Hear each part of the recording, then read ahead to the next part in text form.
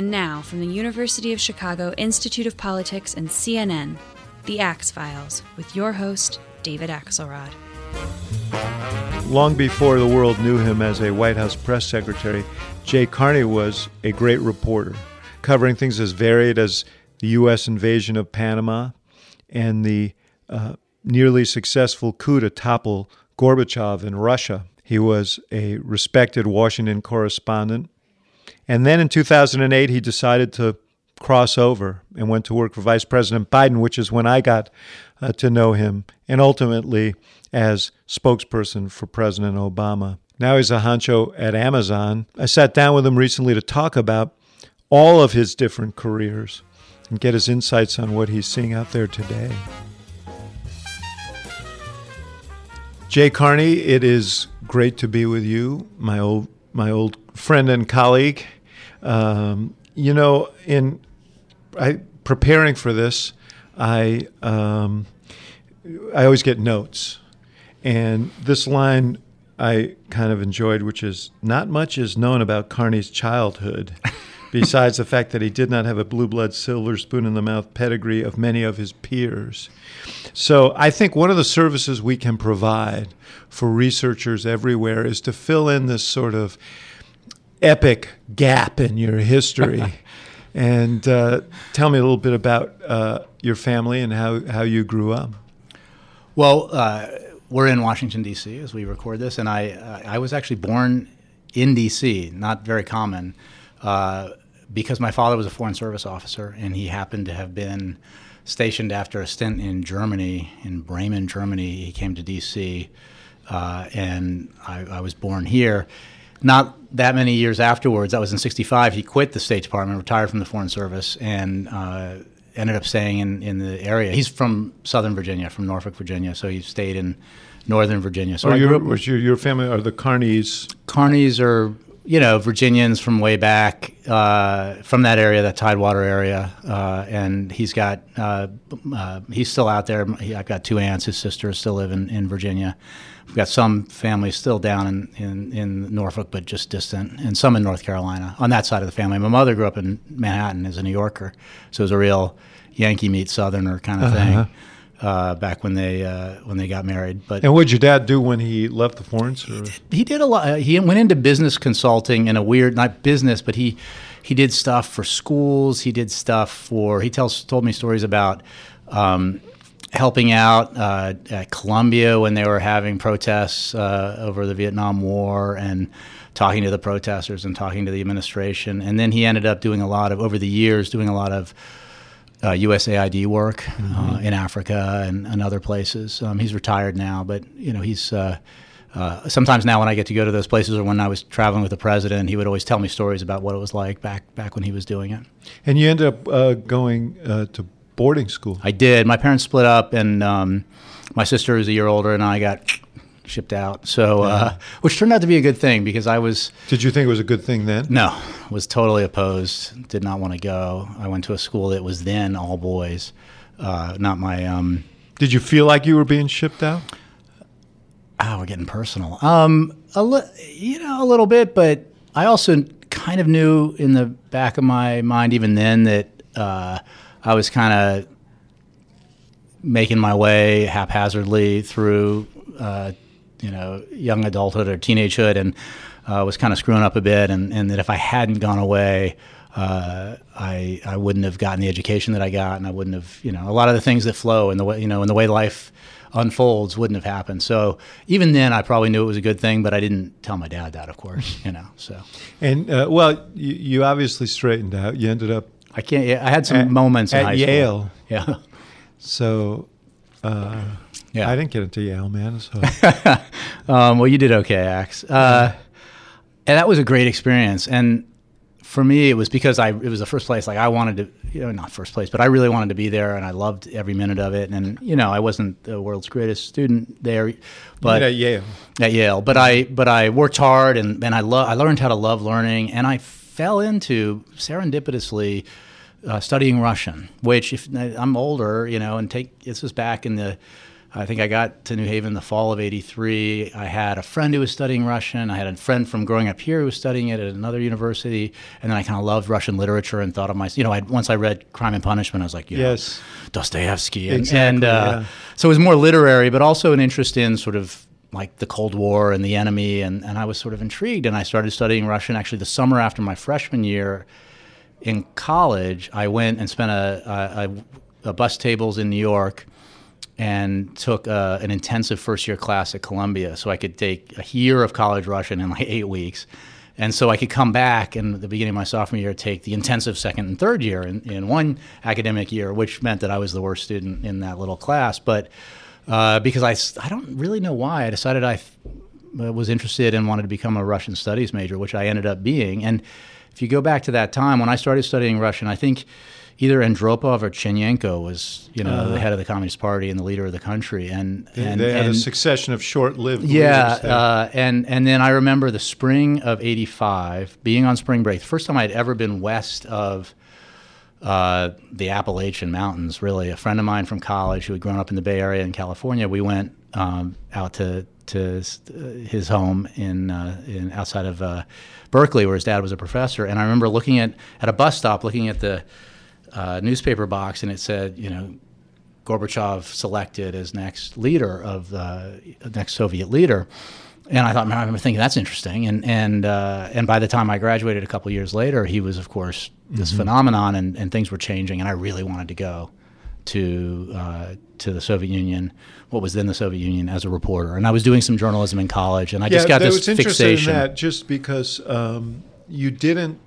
Like, everybody always hears about the Yale Daily News. It's sort of a fabled newspaper, and, lots of David Lenhard and all these people wrote for the Yale Daily News. You wrote for the magazine. The New Journal. Yeah. And why did you choose that and not the sort of daily It seemed like too much work to go to the Daily News, honestly. And that was right. And there's some great... today, actually, I ran into Robin Pogrebin, who was a classmate and was at the Daily News, and now she's at the New York Times, and writing about art. So she was writing about the portraits of the Obamas. But I was sort of thought of myself as a longer form writer, more, I was a writer. Deep. Author, deep, exactly. Deep. And also it's just... Goes along with the Russian. People with, a lot of soul searching and blowing of deadlines. But...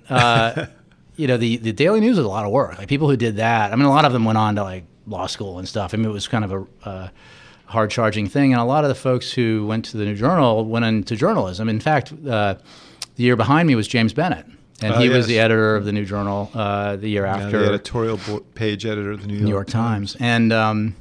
And it was just fun to write these stories and cobble together a magazine. And then I thought, okay, so I don't really have any skills, and I don't really want to go to law school. What do I do? Journalism seems good. And then the Russian stuff, and then what was happening in Moscow, and it all seemed obvious. But nobody wanted to send me right out of college. So you went to Miami. I went to Miami because I had an internship at Time Magazine between my junior and senior year. I won this internship program, and...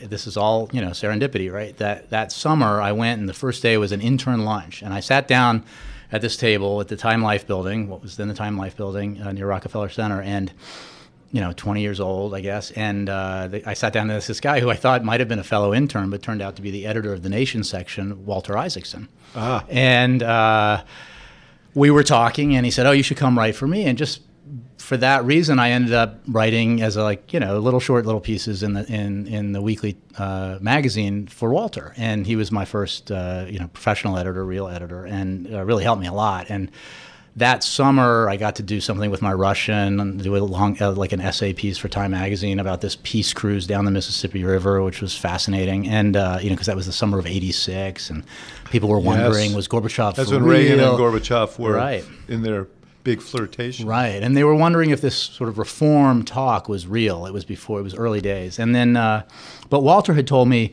go get newspaper experience. And I was like, okay. So I went to the Miami Herald after college. And you got there at a propitious time as well, because things were happening in Panama. Yeah, I spent. That's what strikes me about your life is you seem to show up at the right place at the right time. Right. Or well, fortunately, because nothing terrible has happened. I mean, the wrong place. Yeah. But if you're a journalist, being in the wrong place at the right time, exactly. is that's what I tell best people. Place to be. Yeah, they want to aspiring journalists, and they're like, I want to get to Washington. It's like, go somewhere else. Go somewhere that nobody wants to go because it's a terrible place, a shithole, or something like that, so to speak, and go find like a great story because there'll be a lot less competition than there is in D.C. to tell that story. And so and I was in Miami. So I started off at the Miami Herald, but I was the whole time I was there. As great as that experience was, I was desperate to get to Moscow because of everything that was changing, trying to sell my Russian. And Time hired me after I'd only been at the Herald for a little over a year, but they needed somebody in the near term in Miami. So I was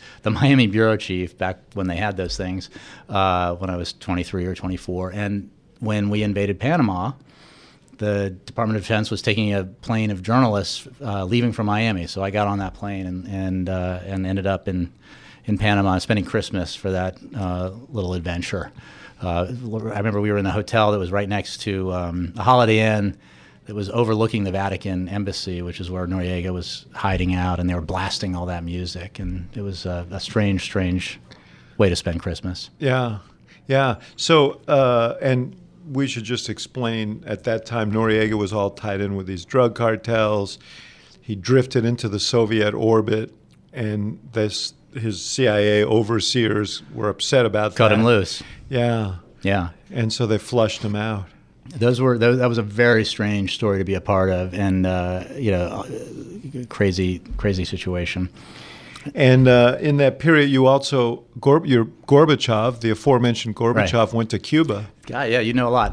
So that was that was at the height of sort of Gorby mania. He was the biggest thing in the world, and he made a trip to Cuba. And when Castro was obviously still in power, and Fidel, that is, and what was fascinating about it was that Cuban activists, human rights activists, pro-democracy activists, were super excited because they thought Gorbachev was going to bring to Cuba what he was trying to make happen in what was then the Soviet Union, reform and glasnost and perestroika. Mm-hmm. And I remember, so this was one of the few times that the Castro regime let American reporters in, and we all came in, and that one night, it might have been the first night, all of these human rights activists and others who were, loved Gorbachev and wanted change in Cuba were allowed to have this press conference on top of a rooftop. And I remember we all, like a number of journalists, we went, and there were sort of, you could see thugs like circling the building, mm-hmm. Cuban secret police and stuff. And we went up, and they had this very cathartic press conference and talking about the changes they wanted to see happen. And during that trip, too, I remember going to the Soviet embassy because that was the best place to get information. Because what in fact was happening is Gorbachev was cutting Cuba off. He said, we can't afford you anymore. We've been propping you up for years. We're broke, by the way, and I'm done. We're done. Good luck. Yeah, and which is huge because Castro had cast his entire lot with the Soviets, and the Soviets propped him up for decades. Exactly. So one of the rare times, both then, certainly during the Soviet era, when you're getting great information from, like, I forget who it was, somebody in the department there at the Soviet embassy, who was giving us the real story. One colleague of mine and I, and then there was a brief period, and when I was years later based in Moscow, when there was some of that transparency, and then of course not anymore. But a sad footnote to that is, of course, after Gorbachev left the island, all of those people were arrested, and some of them were in jail for a decade or more, who would come out hopeful that Castro would adopt that reform mantle, and instead he just he got worse. It got worse for them. And after that, you finally got your transfer to Moscow, and there too, you arrived at a really incredibly important time. It was so exciting. You were like, what, 25? Yeah, 26? I got there. I spent it's summer of '89. I spent filling in for somebody. Then I moved there in the spring of '90. So I turned 25 in '90, I guess. And so I was 24, 25, and only there, with still a very short professional career in journalism, but Time Magazine, like a lot of Western news organizations, was trying to beef up its presence there. And they would throw people who were of dubious, having a limited experience journalistically, but had Russian. Like there was sort of the old guard of Moscow correspondents who were there because it was a place you went, interesting story, but you tended to just work with translators. And there were young folks who were only there because they happened to speak Russian. And it was that's really advantageous, isn't it? Hugely. In any place it is, but there especially as every day when I was there during that period was, especially leading up to the collapse of the Soviet Union, new things that had never happened before were happening, and everybody was testing the limit. So journalists, like, can we go there without getting, hauled in and arrested with foreign ministry? Can we interview this person without him or her getting arrested? Can we, what's next? And is this a demonstration where the crackdown happens, or is this going to be the beginning of a flowering of democracy? Everything seemed possible, and there was a lot of positive energy, especially in the big cities, especially in Moscow and Leningrad at the time. And to Gorbachev's everlasting credit, he didn't use violence to try to keep the Soviet Union together. And there's a lot of resentment now among the old guard and the new old guard in Russia about that. And when there was violence in the Baltics, in Latvia and Lithuania, it was clearly not with his authorization or certainly not in keeping with his plan. So they overthrew him. I mean, they tried to take him out in the most ridiculously bungled coup of all time. In the streets when the tanks rolled in I woke up on Monday morning, August 19th, I think that was the day, or 18th or 19th, that Monday, and to a phone call from a Russian friend who was kind of a prankster, and he said, Gorbachev's been arrested, there's a state of emergency committee, and I was like, go to hell, hung up the phone. I thought he was joking, and it was because Gorbachev had gone on vacation, which meant my bureau chief, I was the number 2 in the bureau, had gone on vacation too, and so I was running the place, and he called right back and said, I'm not kidding, and it was, that incredibly, terrifying and exciting moment. It was like, holy cow, this is it. This is like this incredible story. And I remember hopping in my crummy Zhiguli, which is a Soviet station wagon, and driving from my apartment down to the bureau, where the Russian staff was going crazy, freaking out. They didn't know what it meant for them. We had one Russian whose daughter was supposed to go for an exchange program in a week or 10 days to the U.S., and so I took back then we were just a weekly. There was no online, and it was a Monday, kind of perfect timing for the Time Magazine. So we had, on the normal deadlines, we had 5 days. So I took all the petty cash out of our bureau cash box and gave it to him so he could try to get his daughter out of the country, which he successfully did because the coup plotters were so lame, they didn't close the airports, thank God. And then I remember getting everybody settled in the bureau and talking to the bureau chief who was on vacation, I think in Vienna or something, and he was going to try to come back, which he ended up being able to do that night. And I drove downtown. And I remember when I was driving in, which was also further out from the center, when I came into the bureau, there were tanks and APCs on this main boulevard. And I was, scared and excited. And then driving in, I went all the way down to Red Square. And by the time I got to Red Square, there weren't soldiers or tanks there yet. And I remember going out onto the Red Square, and there were tourists, mostly Russian tourists, or Soviet tourists, and none of them had any idea what was happening. And I remember trying to do the man on the street interview and telling them, and they're like, "What? What are you talking about? No, that's crazy." And then suddenly troops started piling in to the big squares, Manege Square next to Red Square and the Red Square, and they took the telephone and telegraph building. It felt sort of like the 1920s, and I talked to some soldiers who had no idea why they were there. And these are all 18-year-old conscripts, and they thought they were on a training exercise, but instead it was an attempt. And this was the episode in which Boris Yeltsin jumps on the tank. Yep. So that was, I guess, the next day. He's the president of the Russian Federation, right? And he resists this coup. Yes, which was an incredibly bold and risky thing to do. And were you there when he did that? I sadly was on the other side of the building when he physically stood on the tank. Yeah. The same of the Russian White House. My now wife, who was working for CNN, saw it happen. Claire Shipman. And we didn't know each other then. Oddly, we had met, but we didn't really know each other. And she saw it. But I saw Yeltsin at different times during those days, and it was he was a hero. Ironically, given what came of him, but there was no guarantee that this thing was going to end in a positive way. In fact, you would have to expect the worst. Right. And no, through his sheer force of will, he managed to head that off. Were you? Was there apprehension on your part? I know that there was another. You were on another occasion in Lithuania when there was actual violence and so on. I mean, we thought it was coming. We assumed it was coming. There were barricades set up, but did you have any fear for yourself? Sure. I mean, I'm not, swashbuckling. That's what I'm trying to find out. Yeah, and I mean, but there was the moment. There were few people killed in this terrible event, not far from both the Russian White House and the U.S. Embassy, where some innocent bystanders were killed. I think there were 3 or 4 people in the end who were killed in Moscow during that coup, and it was totally unnecessary and unfortunate. It wasn't, it didn't need to happen, because in the end it was not the coup plotters, because of their ineptitude and their unwillingness, fortunately, to go all the way with this. There wasn't bloodshed and there wasn't violence, but we thought it was coming. We assumed they were going to storm the White House. We assumed the worst, and so it was scary. And we should just say a word about all these journalists in far-flung places in the world. It's a dangerous world out there who do risk their lives to. And let me say, they don't do it for the money. And right.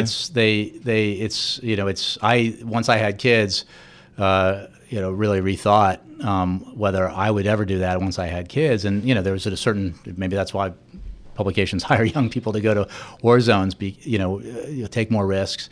That was scary. There was some times in Lithuania. There was a time. My most scary situation was in Nagorno-Karabakh, that disputed region between Azerbaijan and Armenia, when there was a full-on assault on the capital, Stepanakert, when I was there, and bullets flying and things. And it was unbelievably terrifying. And you think about the reporters who do that all the time in just terrible situations, just so they can bring us the story. That's a huge gift that we have in democracies where journalism matters. We're going to take a short break. We'll be right back with Jay Carney. While you were in Russia, one of the politicians who was emerging at the time was Vladimir Putin. Did you have contact with him in that period of time? No, I didn't personally. But what was strange about the Putin story is that he was an advisor to the first ever democratically elected mayor of Leningrad, Anatoly Sobchak, who was an academic. And he and the mayor of Moscow at the time, Gavril Popov, were sort of the leading lights or among the leading lights, together with Yeltsin and others, of this sort of pro-democracy movement. And so I'm pretty sure he was in a room once when I was with Sobchak, just in the background, and I might have been introduced to him. But later, a few years later, when he emerged as a potential or likely successor to Yeltsin, I made the mistake of at least presuming that because he had been allied with Anatoly Sobchak, that he was pro-West, pro-democracy. Of course, it didn't take him long to disabuse me or others of that. And what he was obviously all about, having been a former KGB colonel, was going where the winds were sending him, and where the power centers were. And at that time, there was strength in the pro-democracy movements and the pro-Western movements, and he was there. But then he obviously became something else. I read somewhere that you still speak Russian around the house. Well, my wife, Claire, because she had a very similar career path, studied Russian at the right time, ended up over there for CNN.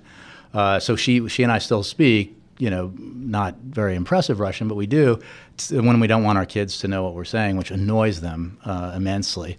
And we just say, well, go study Russian, but they're not going to do it. It hasn't taken. Are you surprised by watching Putin now as a student of Russia, to see what he's done here and, frankly, all throughout Europe in terms of this subversion of democracies? I'm not surprised, because he so successfully built his career and his consolidation of power in Russia around the resentment and anger that Russians felt about falling from the stature that the Soviet Union had as a great superpower to this sort of neglected and underappreciated country. And they had been through a lot, and a lot of it not very good, through the collapse of the Soviet Union and the economy. You think we mishandled that, by the way? It's hard to second guess. I think clearly the way we handled it didn't work, right? It didn't work in this. And now, could we, the West, the United States, have taken a different approach that would have been more helpful? I mean, the reality is, we weren't in the 90s in the financial. We didn't have the financial capacity to launch a Marshall Plan all throughout the former Soviet Union or the Eastern Bloc, and in some ways you could argue that we over-assisted and that there was. What about the expansion of NATO and some of these other gestures? I think it seemed like obviously the right thing to do. I think now in the modern Europe, you look at what's happening in Hungary and other places, and you wonder whether we move too quickly, and that also for those reasons, but also that it if you have that. Assumption, you come from that place with the Russians where you feel like the rest of the world's out to get you and the West is, conspiring to surround you. I think they were wrong about the West's motivation and wrong about the United States, but you can see how that must have felt, which is not to justify any move he made. What I am surprised about with Putin is how successful he's been, because he's not playing with a great hand. He never has. The population's been declining. Their economy's not diversified. Highly dependent on natural resources, the prices of which have not always been kind to him and have been particularly low for the last 5 or 6 years. But he's managed to, with relatively few tools in his toolbox, to exert a tremendous amount of influence over Europe, and especially what they call the near abroad, those countries closer to Russia in the east, and obviously to have an impact here in the United States and elsewhere. Well, mining resentment has become, especially in the era of social media, a pretty significant political tool. And he's masterful at it, not just in his own country, but he and his social media minions have been very good at that. And, what's also striking is that the Soviet Union and similar type countries had always been, had propaganda and agitation had always been part of their, one of the tools they use. But that seems so antiquated as a mode for an increasingly sophisticated world population, especially in developed countries. As it turns out, they were able to adopt that approach, or adapt it rather, to modern tools of communication masterfully. I mean, in heinous and hideous ways. And we see the power of disinformation and propaganda. Fake news, it worked. Fake news, right? The actually fake news, and they've run rings around us in the way that they've taken those tools and used them against us. You came back to the U.S. and you covered Washington for years, and you covered some pretty eventful circumstances. You were. I guess you were covering Congress during the Gingrich years, the impeachment years. I once sat in a room with Newt Gingrich when he was Speaker, where he described himself, in all sincerity, as a world historical transformational figure. No modesty there. And he was out as Speaker. It's hard to get on a business card. He was out as Speaker not long thereafter. But I mean, he was a historical figure in the sense that he engineered the election of this Republican Congress. And you talk about mining the politics of resentment. I mean, he was a force for division within that Congress, and those divisions have only grown deeper and more profound.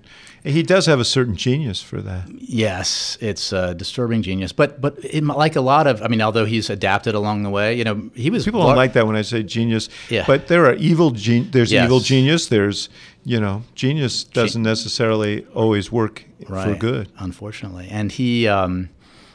What's funny to remember is that a lot of the leaders of the Republican Party who helped nurture this movement then were eaten up by it, right? Because they sort of created something that then decided they weren't pure enough or crazy enough or whatever. And he was one of them. He was thrown out largely because he wasn't consired He rode the tiger enough, and then the tiger ate him. He's tried to recast himself over the years, into whatever mold he thinks is the right one for I guess his own ambitions and purposes. But he was considered, because he cut some deals with Bill Clinton, and that was too much for some of the members that he had brought in, and whose mentality he had nurtured. And you see that with the Tea Party, right? You see that with what is this? Is this what they created? Is this what the so-called leaders of that movement? Is this well, what they and in wanted? fairness, we see some of that on the left. Who just we saw it around the Affordable Care Act. Don't cut a deal unless it includes a public option. And I think all the time about the people who I meet and probably who you meet who've been helped by the Affordable Care Act, and how irresponsible it would have been, because there wouldn't have been an Affordable Care Act if we could not have passed that bill without the public option. You have to with a public option. I mean, you know this better than I do, but the success in governing requires compromise, and it requires, and then the political side of success in governing requires explaining and selling that compromise as a victory for the people you were trying to help. Right. And it was, and it is. Although, the times in which we live are so fundamentally polarized that just the act of any sort of cooperation becomes suspect.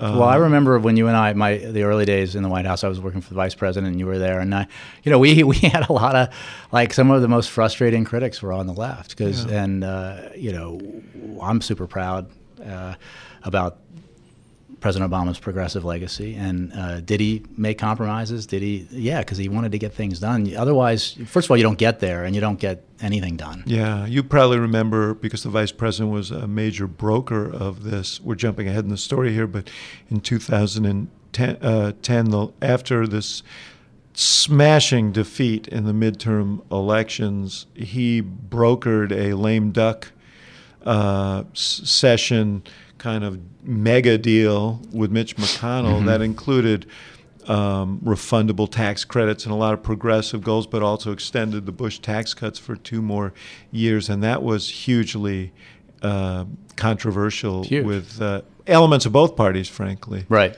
The other, you covered the election of 2000. Another sort of kind of along the way in our political wars, significant event because of the recount that left people scorched and cynical. But you were covering the White House on September 11th of 2001. David Gregory was on this podcast a few weeks ago and talked about that time, he too being a White House correspondent. But you were in the pool with the president. Right. What was it like that day when... It was, I remember the night before I had dinner, we were down in Florida, and I was the Time Magazine White House reporter. I happened to have pool duty for this trip. And back when Time, I don't know if they anymore do, but back when we actually, footed the bill for sending a correspondent on those kinds of trips. And I had dinner with a senior White House official in the relatively new Bush 43 White House, and the whole conversation was about, if you remember back then, was he frittering away his presidency? Yeah, he was deeply. Yeah, he was deeply in deep political trouble. Early in his term, there. Right, and he had a defection from the Republican Party in the Senate. He was, conservatives were unhappy with him. People were calling for Donald Rumsfeld's head as Secretary of Defense. Of course, none of us saw any of this happening. And the next morning, we get in the motorcade, because I was in the pool, so staying in the president's hotel, and we load into the van, and we get out at the school, and walking into the school, and as having read the histories, that's when Condi Rice, who was National Security Advisor, found out, as she was, I think, in the motorcade too, and that something had happened at one of the World Trade Centers. And we were rushed into that room where the president would then read to the school children. And somebody from the Bush press office said, by the way, guys, just so you know, a plane hit one of the World Trade Center towers. We think it was a Cessna. It was just sort of, just so you know. And then we all pile into the classroom. The president comes in. There's a rope line. It's just the pool, so, I don't know, 14, 15 people. And President Bush reads to those kids. And then back then, My Pet Goat or something. Yeah. And I have to say, I've always liked some of the narrative around, did he take too long? I mean, I actually think he handled that very well. But suddenly, people still had pagers back then, and also because Bush was particularly not happy when people's phones went off, everybody was on vibrate, and suddenly the room started vibrating, and it was all the journalists' phones and pagers going off. And then Andy Card walks in. Andy Carter was the White House chief White House chief of staff, and famously leans over and tells President Bush what had happened. And we, I honestly can't really remember what we knew as then the president, we in the pool as the president was finishing reading to the kids. But you must have thought it unusual that Very the White House unusual. chief of staff would come in and whisper to the president while he was talking to a group of kids. Yes, and then I do believe, because before we left that room, we knew that the second tower had been hit and it wasn't an accident. And as you recall, we all, then the bigger press corps, including us, went into I think it was a cafeteria or gym where he was going to give an education speech, and he came out and said, we've been attacked by terrorists, I'm going back to Washington. And then in ways that you and I would never have experienced otherwise, I did as a reporter, but not in the Obama years, thank God, like we loaded that motorcade and took off for Air Force One, and then took off on Air Force One, like vertical blur, like straight up. And that whole time, because of the live TV on Air Force One, we were watching the towers burn and then come down and wondering where we were going. And the reporters on TV were saying the president's coming back to Washington, but we banked left, like we headed west and ended up in Louisiana at Barksdale Air Force Base. So that was it was just a hard day, terrible day for everyone. And I have over the years imagined, having served a president and been in the White House and been in some difficult times, just imagined how profoundly challenging that would have been for the president, for everybody on that team. Absolutely. One of the things that struck me when I was working in the White House, it does change the way you think about everybody who worked there before, because no one really understands just how challenging and difficult it is. And there's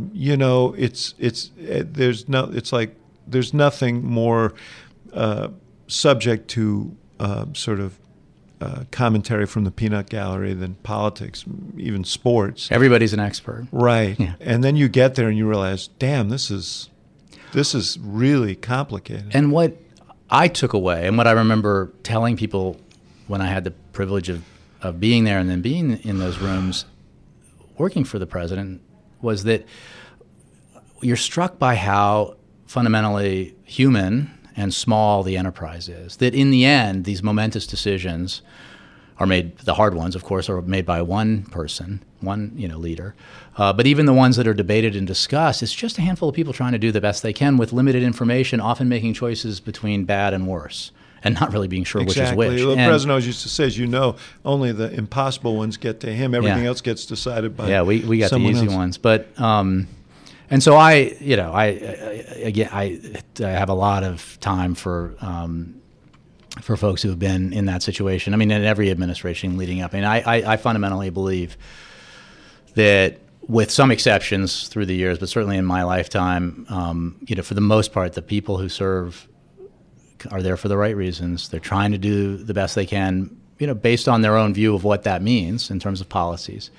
And there have been exceptions, obviously, the Nixon White House and the like, but mostly it's been, well, this White House this White House is stretching the limits here. I was talking about the past. Yes, I understand that. Let me ask you, when I left the newspaper business to go to work in politics, I got lectured by a lot of journalists about what a stupid decision it was and how I'd ruined my life because you could never come back. Right. You were functioning at a very high level in politics when you left in 2000. You mean in journalism? Yeah. In journalism, when you left to go to work for Vice President Biden.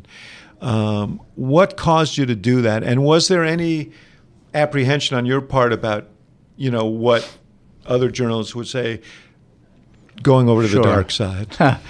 Well, you may remember I adapted pretty quickly, and partly because, it wasn't a plan. I'd like to joke that I ended up having this incredible experience because I'm in a really crappy garage band with Tony Blinken, whom Blinken, foreign policy aide to the vice president, former deputy secretary of state, and plays a mean left-handed guitar. But and he's a very close friend. But I, as a journalist, and obviously there'll be lots of people who doubt this or criticize it, but I was old school. I wasn't an advocate as a reporter, and wasn't looking to join an administration, but as a human being and as a citizen and a voter, I was incredibly excited about Barack Obama, and having had a really strong relationship with John McCain in the past, and respecting you covered him, McCain's covered campaign. McCain, and I respected him a lot. But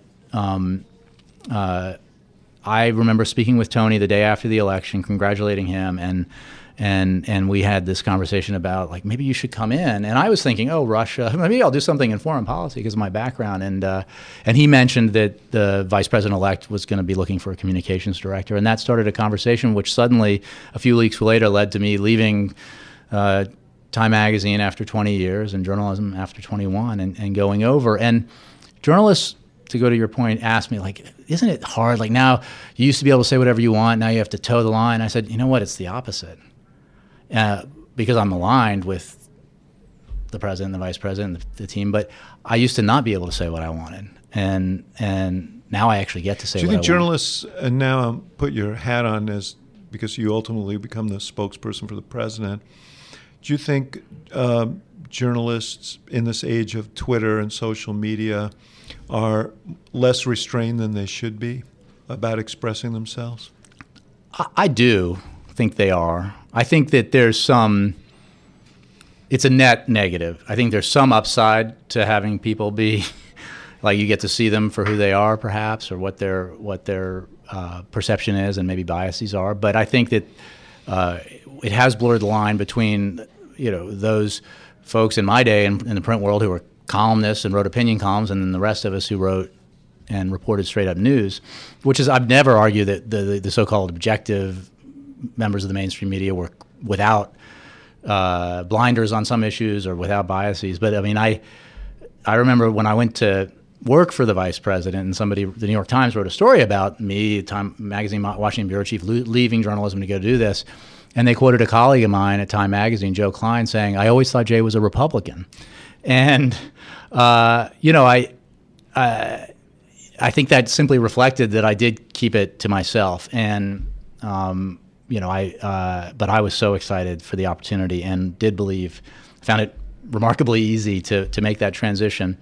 And I think that what I tried to bring to it, and you had this too, having been in journalism, is an understanding of journalists and what their motivations were. Because I think one of the risks that always happens in political campaigns and White Houses and probably senators' offices and things, especially if you're in the spotlight, is when you start getting bad press, you assign motivations to the press corps or members of the press that are probably inaccurate and much more malign than the truth is. And you have to.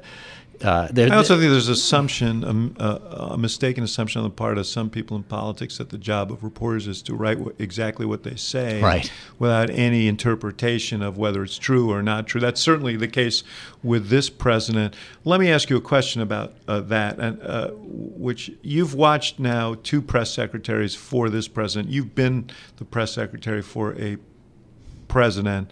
What is the price of being the press secretary for a president who serially doesn't tell the truth?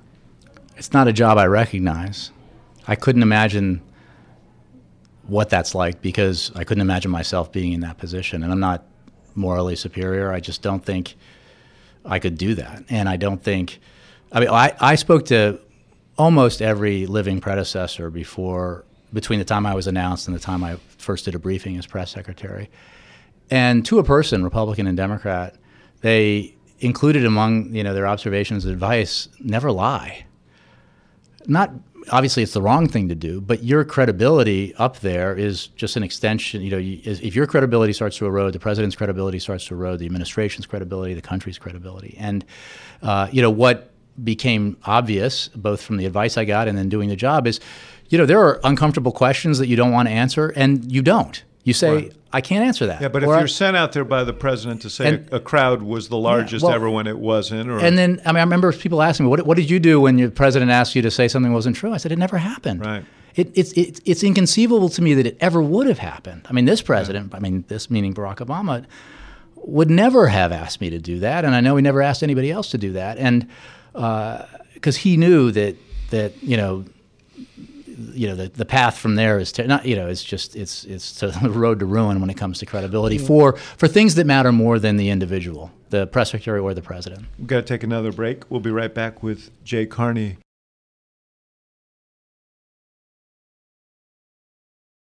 you were the press secretary when the bin Laden raid went down.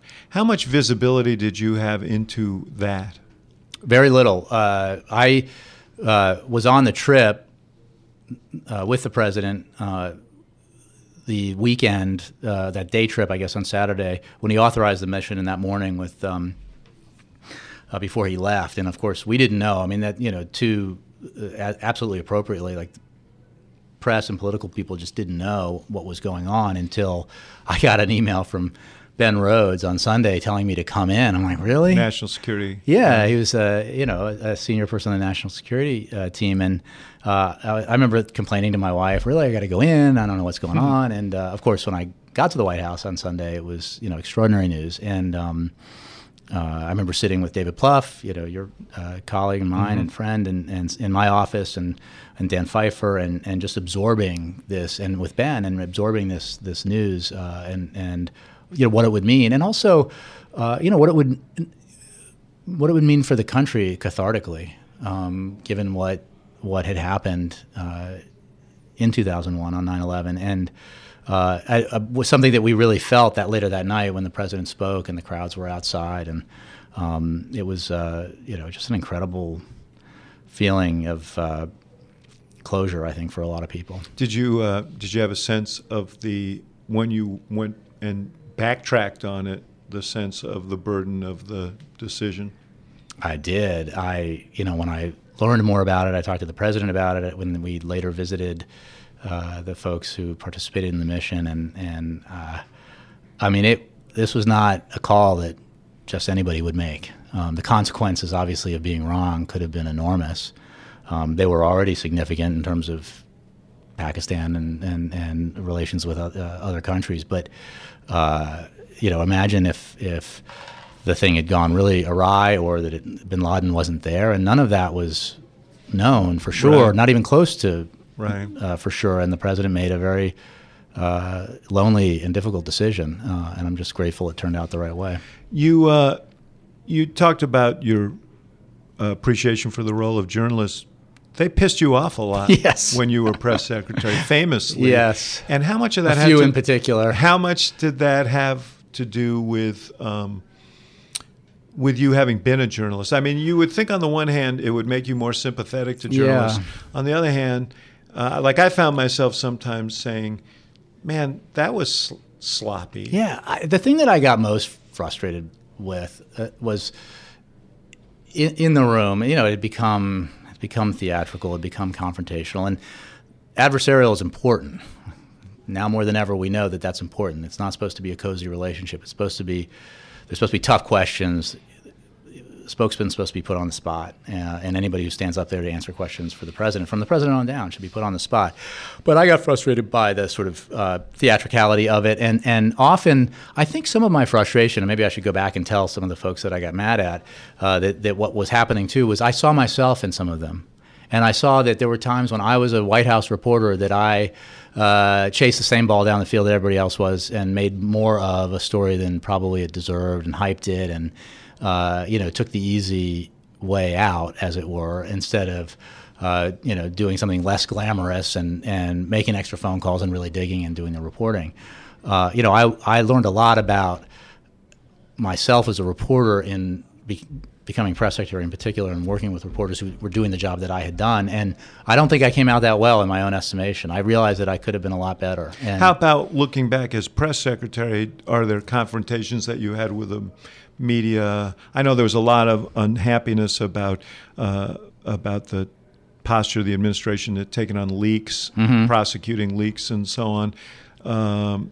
And there were testy exchanges. Yeah. There are things that you find yourself saying, man, I probably shouldn't have done that. Well, I definitely regret anytime I lost my cool at the podium, which wasn't often, but happened, because it's easy in the room to win that exchange. You're on the high ground, literally. You control the room, more or less, and it feels good. But when you watch it on Fox, it's terrible, and you realize you just did your boss a disservice by making yourself the story, or like anytime I got into it with Ed Henry for all the right Fox, reasons of Fox, or Jonathan Karl at ABC, or anybody else, Fox would use that to our disadvantage, and that's why I realized that I had, more importantly than anything about how I felt about it, was that that you can't do that because in a way you've poorly served the president and not done your job well. So the times that I did lose it, I didn't lose it, but times my agitation showed were regrettable for that reason. And there were times I was unfair to reporters who were legitimately asking the tough questions, and I got frustrated.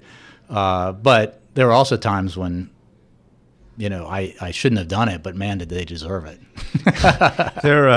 As you say, it probably felt good. Yeah. These are times that you talked about when you were at time in the early years and you were a weekly, there was no internet and so on. This sort of moment-to-moment life that you live now with social media, with cable television, where every day is the decisive day of the administration, makes it pretty hard to operate. I admire reporters who are doing this well, because it's really hard. They're under so much pressure to say something about everything, to report something new every minute, and so that when I see people who are reporters who are doing incredibly responsible work that requires a lot of reporting and a lot of checking and a lot of backtracking and maybe like following a story in directions they didn't expect, I admire that. And I really think that the reporters I talk to in what I guess pejoratively would be called the mainstream media, what I would call the legitimate media, who are I think they feel good about the fact, and they should, that like their calling is more obviously essential than I think it's been in a long time, and because some of our institutions are in question, including the freedom of the press. You now work for another nation state called Amazon, and I want to ask you about that. And maybe a good segue is, I don't know whether it's an avocation or how you describe it, but Jeff Bezos, who is famously the chair of Amazon and all things Amazon, he also bought the Washington Post. Mm-hmm.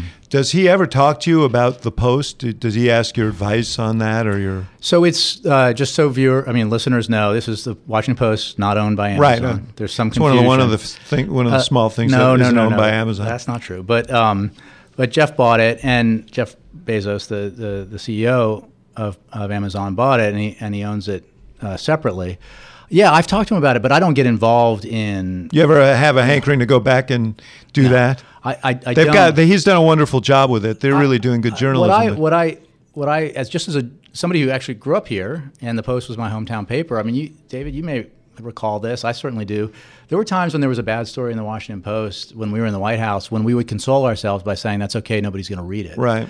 Now, that was exaggeration, but the paper was not what it had been. No, it was on the... no, he saved the Washington Post. Well, I would just say, again, this is it's not Amazon and it's not my job, but as somebody who cares about this, what he did that was so important is he brought his... Obviously, he financially helped it, but he believed that there was an economic model that could keep the Washington Post vibrant and profitable, and he wasn't sure exactly what it was, but he believed that we could be found, and I think that gave that institution a lot of hope. And then, of course, they have a phenomenal editor in Marty Barron, and the whole team over there is great. So and they've added a lot of great talent, but it helps to have someone who is willing to make the investment. I mean, Jeff's instincts on like core issues about the sanctity of the First Amendment, about the need for an independent media. You go to the Washington Post website now, and the first thing you see is democracy dies in the darkness. So that tells you something. So let's talk about Amazon. I'm looking at some figures here on my phone. Fifth largest company by market value. Amazon sells 52% of all books. It's got 45% of the cloud computing market, 53% of all online commerce, and is moving into grocery business. Now, I want to touch about healthcare in a second. But, and I'm a big consumer, as many people I know are, of Amazon. It's made life a lot easier. There are benefits for consumers. It is enormously disruptive. And you've seen it's had an impact on the retail industry that has where old jobs have gone away, where local sort of the mom and pop store, the local independent bookstores and all that stuff have gone away in many communities. Make the case for why that's not a concern. Sure. Well, a couple of things that kind of a nice way to are ask. misunderstood, I think, about Amazon, because the company is involved in so many different businesses that it often appears to be deeper than it is when it's just it's got more scope, but not necessarily depth.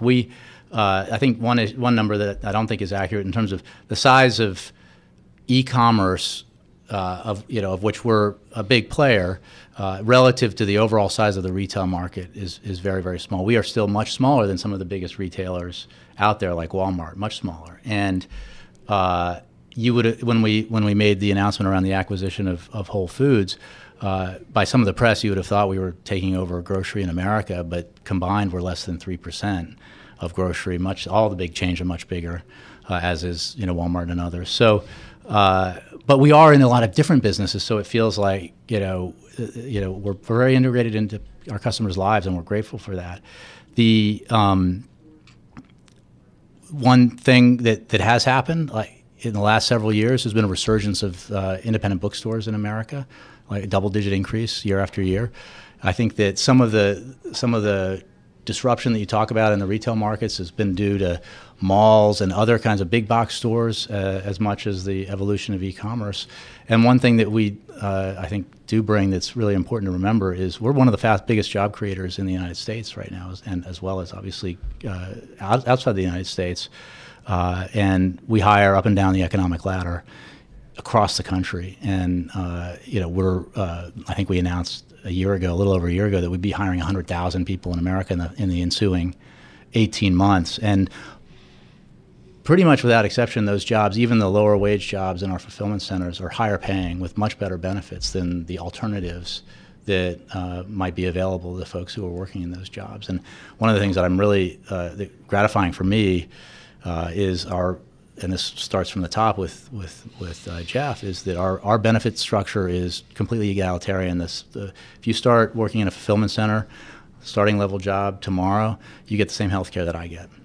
And that means that our benefits, which have to compete with the tech companies, are really good, and there's not a comparison with other retailers. But you accept the fact that this is a disruption in our commerce. This isn't a benign thing in the sense that people are changing the way in which I think that every time that there's a change in the way that we conduct our business, that it can be disruptive, but that's always been true before e-commerce and going back to malls and big box stores, and will be true in the future. And this the amount of competition in this space is fierce. The fact is, retailers are doing really well in America right now, not just us. And I think there's opportunity for a lot of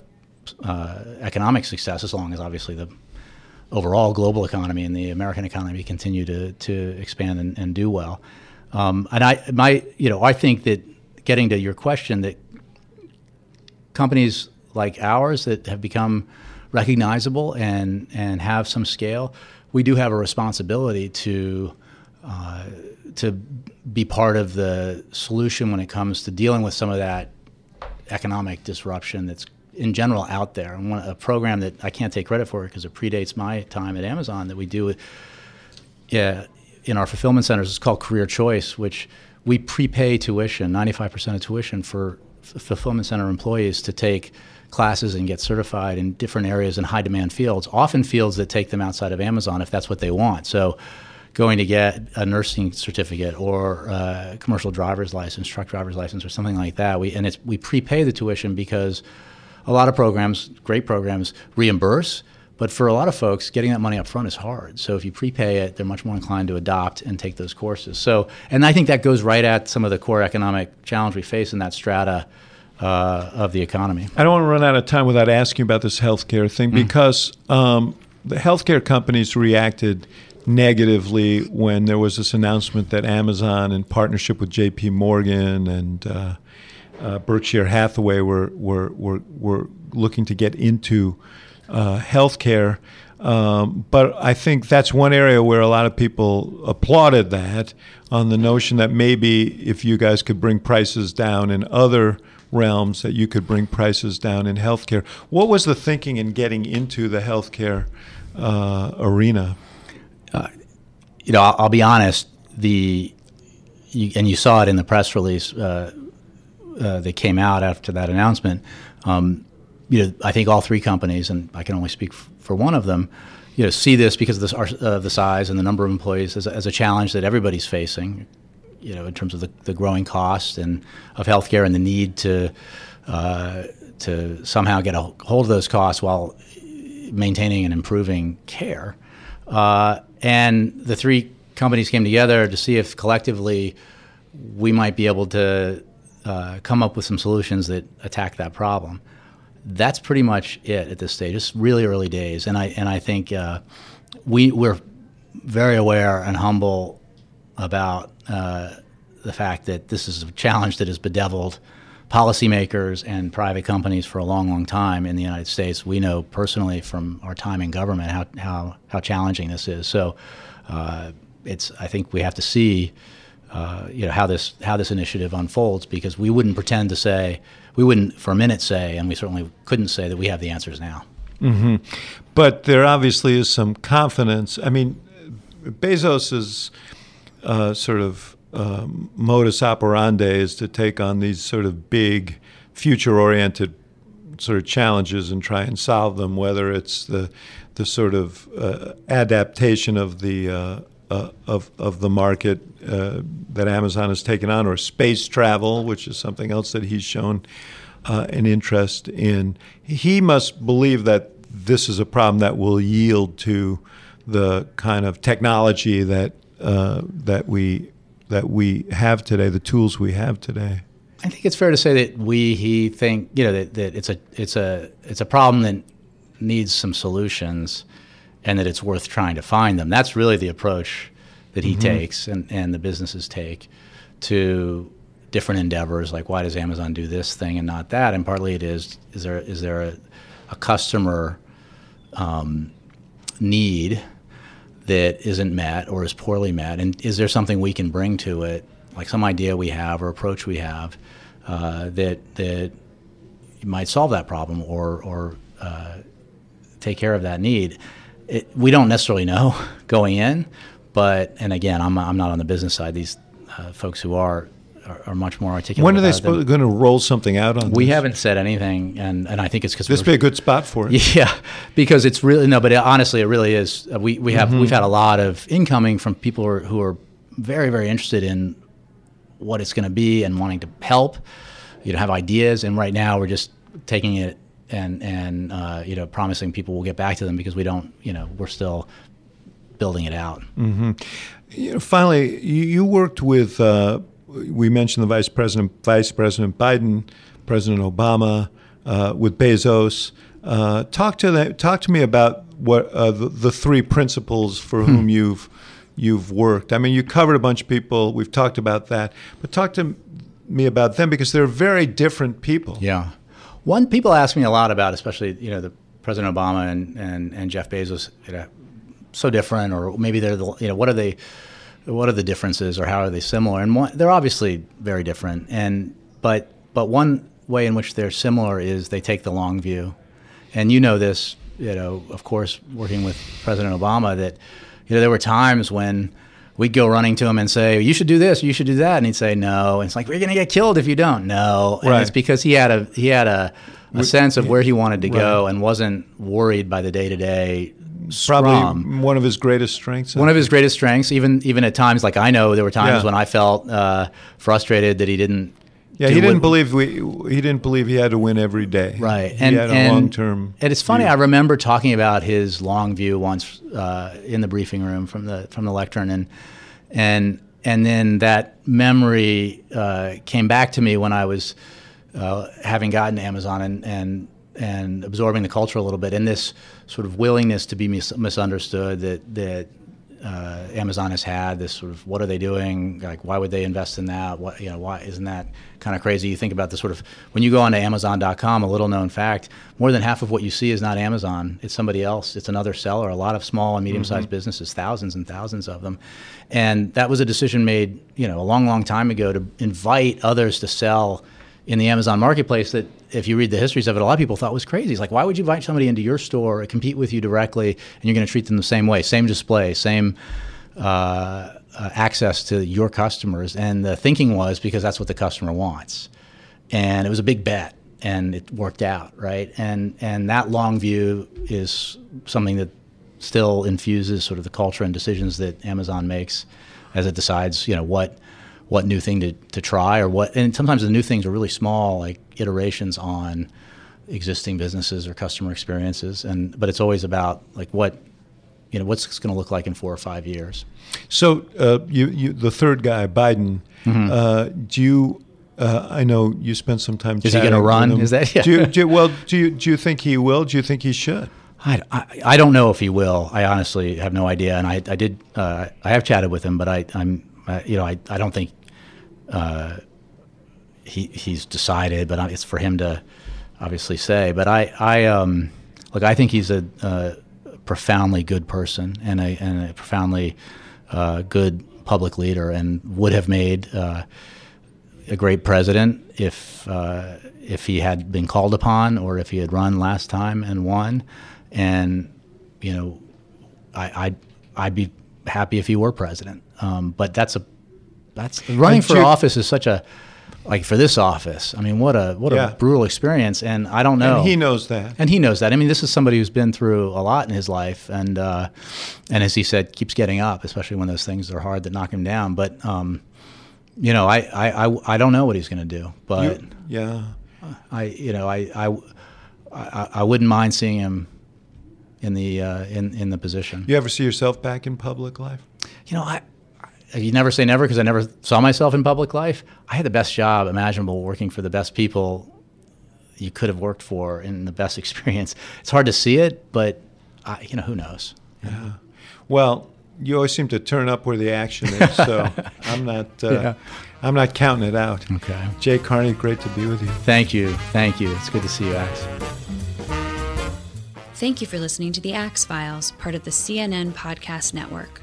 For more episodes of The Axe Files, visit cnn.com/podcast and subscribe on iTunes, Stitcher, or your favorite app. And for more programming from the University of Chicago Institute of Politics, visit politics.uchicago.edu.